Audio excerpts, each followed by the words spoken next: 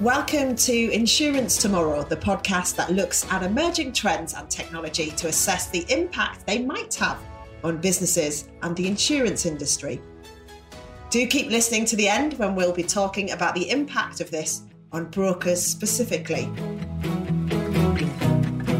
Anytime we get involved in new processes, new developments, new technologies, it's important that there's early engagement. We kind of like to look at a tripartite relationship between the customer, contractor, broker and ourselves as underwriters. The more comprehensive the information is, the better.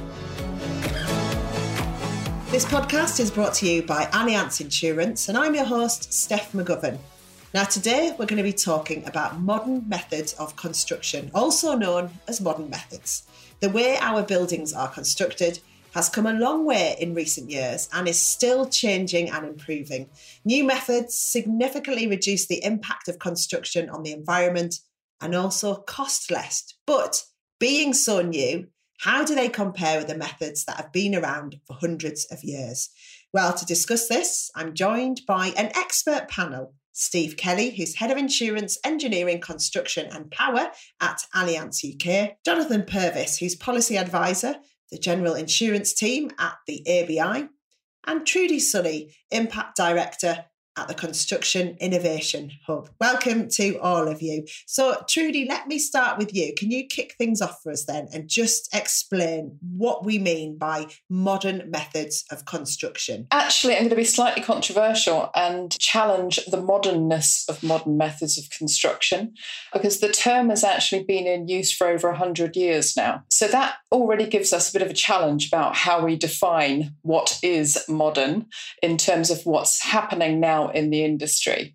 Modern Methods of Construction, or MMC, because everybody loves a three-letter acronym, is also used quite interchangeably with terms like off-site construction, DFMA, which is design for manufacture and assembly, and dare I say it, almost the dirty word of modern construction approaches is prefabrication or prefabs. So there's a lot of connotations around some of the terminology, and sometimes that gets confusing and there's misuse of terms. The positive side of it, though, is that there is so much activity that is starting to happen about modernising the way we deliver our buildings and falling under those terms.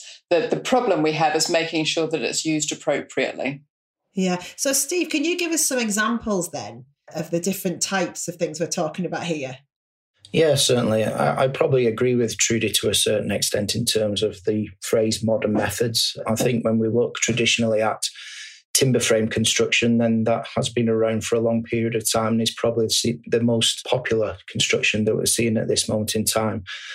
I think when we move into the modern side of things, it is probably in the modular and prefabricated piece where we're talking about designs now that are more technical and more ornate. We've got greater accuracy in them and we've got more efficiency and quicker construction of them. So I think that's one area where it's become more modern. And I think you've also got the development of cross-laminate timber technology, which is essentially going to give buildings made from wood the same load-bearing qualities of concrete and steel, which could see modern methods move into more larger buildings of multiple stories than we've seen in the past. So what would you say then are the benefits of using these construction methods, Trudy? There's a really significant range of benefits that we are actually already seeing in some projects and that have been proven in other industries that have gone through similar transformations.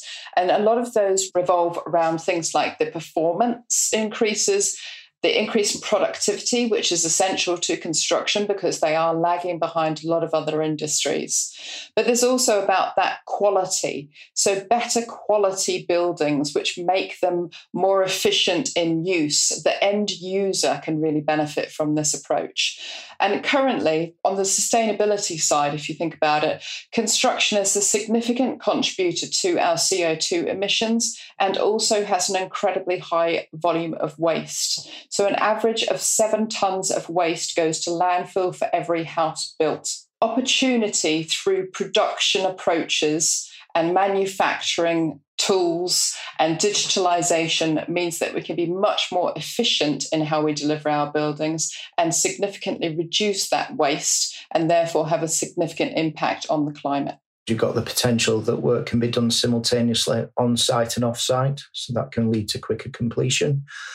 There's the potential for reduced pollution and disruption on site because you've got less deliveries going to and from the site, so that can improve the position there. There can be a reduction in the impact of weather. We're all seeing more and more extreme weather conditions at this moment in time. The fact that work is taking place off-site more, can see that impact reduced. The shortage of skilled labour, again, is an issue in the UK, which could also be reduced given the prefabrication nature of these types of risks. And there's potential for greater quality control. The work's being done in factories, it's being managed on a production line, which could see a greater quality output.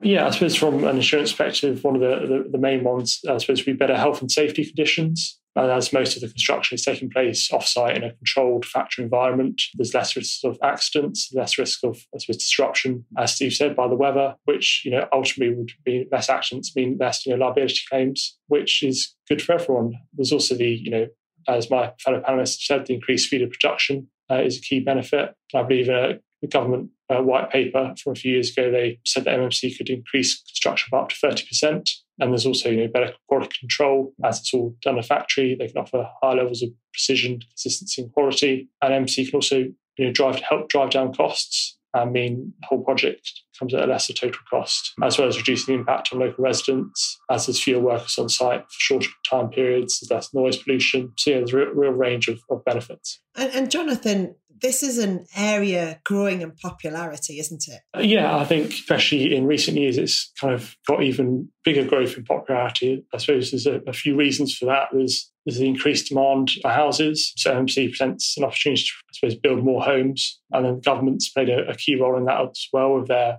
quite ambitious targets of 300,000 homes each year by the mid-2020s. And there's also the, I suppose, growing impact of climate change. A lot of these modern methods have, quite good sustainable green benefits. So there's a lot of push towards making buildings more energy efficient, more sustainable, and MMC can really meet that demand. Yeah. Trudy, what are your thoughts on the growth in popularity? We're on a real sort of rollercoaster ride with that at the moment, but we do have significant government backing, which is a fantastic situation in this current climate. Jonathan reflected on some of those demand-driven aspects, which are all very viable and absolutely spot on. But there's actually some real market drivers too, in terms of the industry needing to be able to meet the demand for the infrastructure that we need to deliver over the coming decade. And can I just pick up on that point then about sustainability? So, Steve, can you just tell us a bit about how this type of construction might benefit the environment there and be more sustainable? I think from a construction's perspective, the speed of erection will be improved, so that will reduce the carbon footprint. The amount of transportation to site has potentially be reduced, but I think there's also a converse to that is going to be the supply of materials. So materials coming from overseas could have an impact on the carbon footprint, and it's not only the construction sector that has been looking to wood supply to improve the green credentials. This has also happened in the power generation sector as well. So there are potential competing industry sectors for the same supply of material that is potentially going to become scarce. The sustainability driver is at the heart of everything at the moment, and it's very high profile across the whole industry, across all industries, which is fantastic news.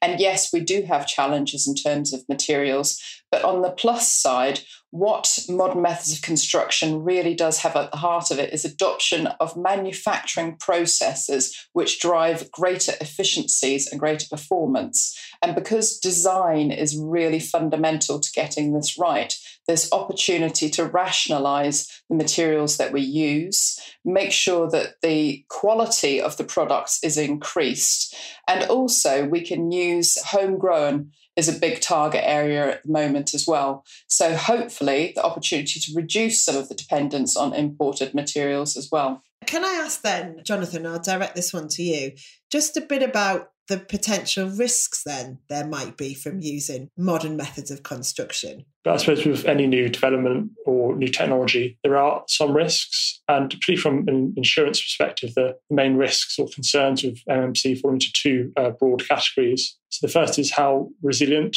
are MMC buildings. So it's important for insurers to understand how an MMC building reacts to different insured perils, so how it reacts to a flood, fire. This is key to estimating, potential claims, potential losses. So there's currently, a slight lack of evidence or data related to the kind of claims costs of MMC buildings compared to more traditional methods of construction, like bricks and mortar, where insurers have hundreds of years of data on how these react to flood or fire. And because these are quite emerging and new technologies and materials, they're still to some extent untested, which means insurers can only really tentatively predict how they react in a real world scenario. And the other key concern, I suppose, is how easy and cost effective is repairing an MMC building. So again, there's a bit of lack of evidence or information on practicalities and costs of repairing, maintaining and modifying buildings that include modern methods. So I suppose due to the nature of it, a kind of a volumetric building, minor damage to one component could cause a disproportionate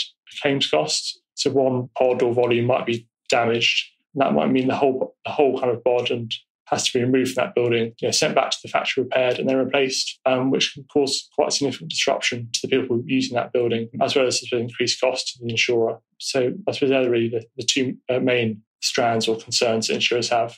More and more of these buildings are built and used, and insurers, I suppose, have more experience with these buildings. That data set and that information will keep on building up, and they'll be able to, more accurately underwrite or price the different buildings, which will help keep insurance costs down and create a good, competitive insurance market. There's a significant amount of work undergoing at the moment in looking at required testing needed for any new components or approaches that are being brought into the market.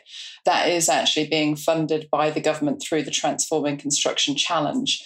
And that's in recognition of exactly what we've just covered about the concerns and the risks, because we recognise that for modern methods to be adopted and really show the benefits that we believe they can, the whole market has to come along on this journey. So the testing and viability is completely legitimate.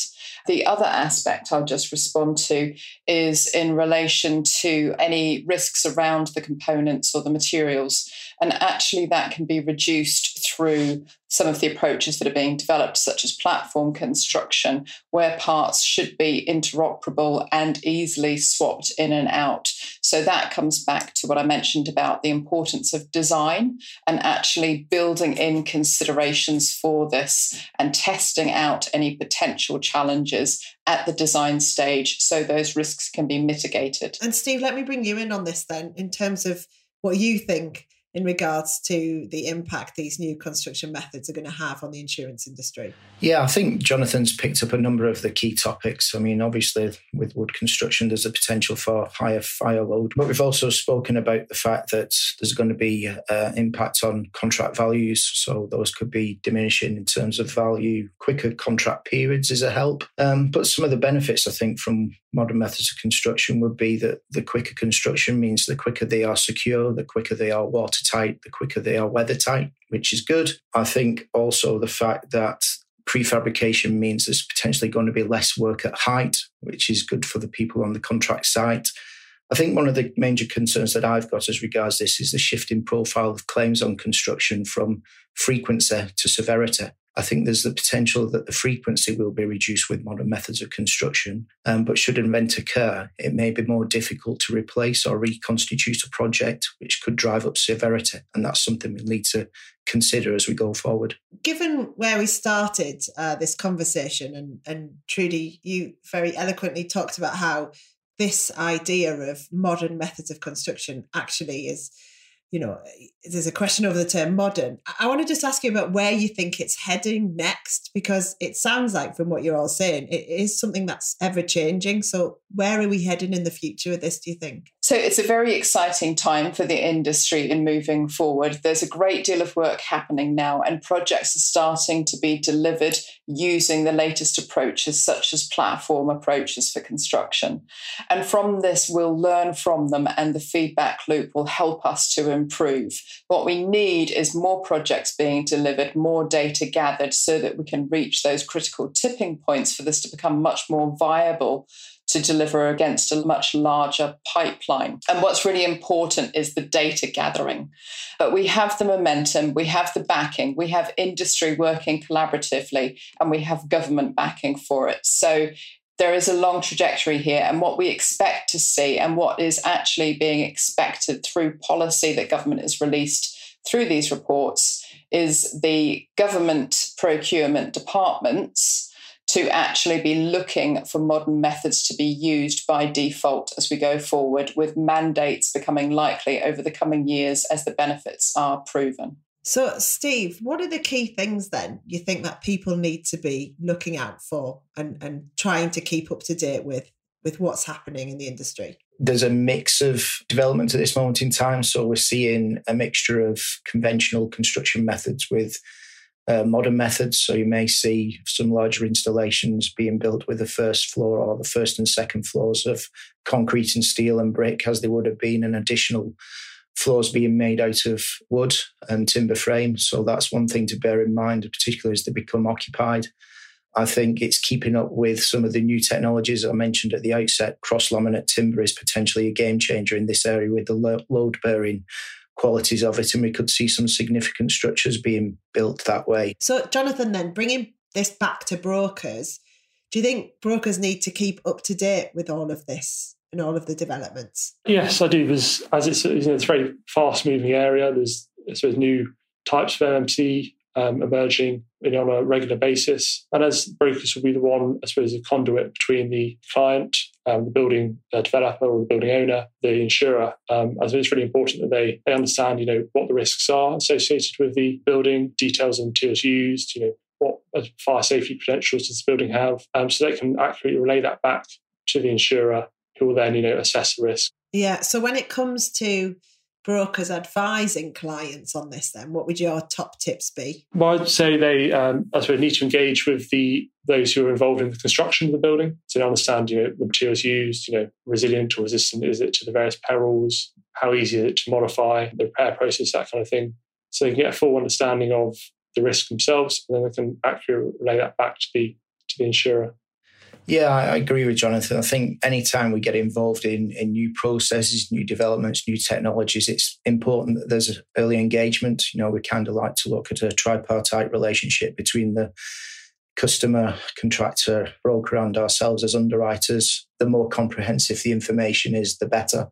As underwriters, sometimes we can be a little pessimistic and take a dim view where information is missing. So if we can fill those gaps, we're probably likely to come out with a better outcome. And I think that's key to this technology as we go forward. So I guess in conclusion then, to all of this, what do you want the people listening to this to take away? Trudy, do you want to start us off? We have a very significant demand for social infrastructure in this country. The pipeline at the moment across public and private sector delivered infrastructure is £650 billion worth of projects in the next 10 years. We can deliver that much more effectively, much more efficiently, better whole life value of those buildings.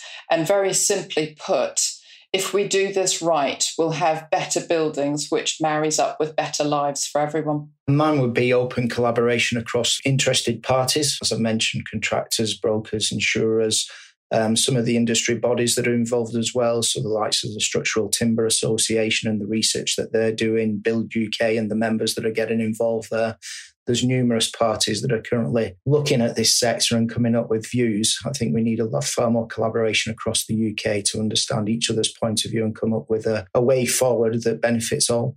My final thought would be that the insurance industry is really supportive of the use of MMC, because many benefits that we've discussed today, including the environmental, speed of construction, can really go some way to helping solve the housing crisis and the fight against climate change. But I think to fully realise its benefits, there is still quite a bit of work to do. So I'd echo what Steve and Trudy said about the importance of collaboration between property developers, construction industry, insurance industry, and government to try and really solve the kind of barriers or hurdles that are currently out there. Oh, a fascinating chat. Well, thank you so much for your time. Thanks very much to Steve Kelly from Allianz UK, Jonathan Purvis from the ABI, and Trudy Sully from the Construction Innovation Hub. Now, don't forget to subscribe to the podcast on your usual provider so you don't miss any of the episodes. Plus, a review would be lovely too, as this makes it easier for others to find the podcast as well. I'm Steph McGovern. Thanks for listening.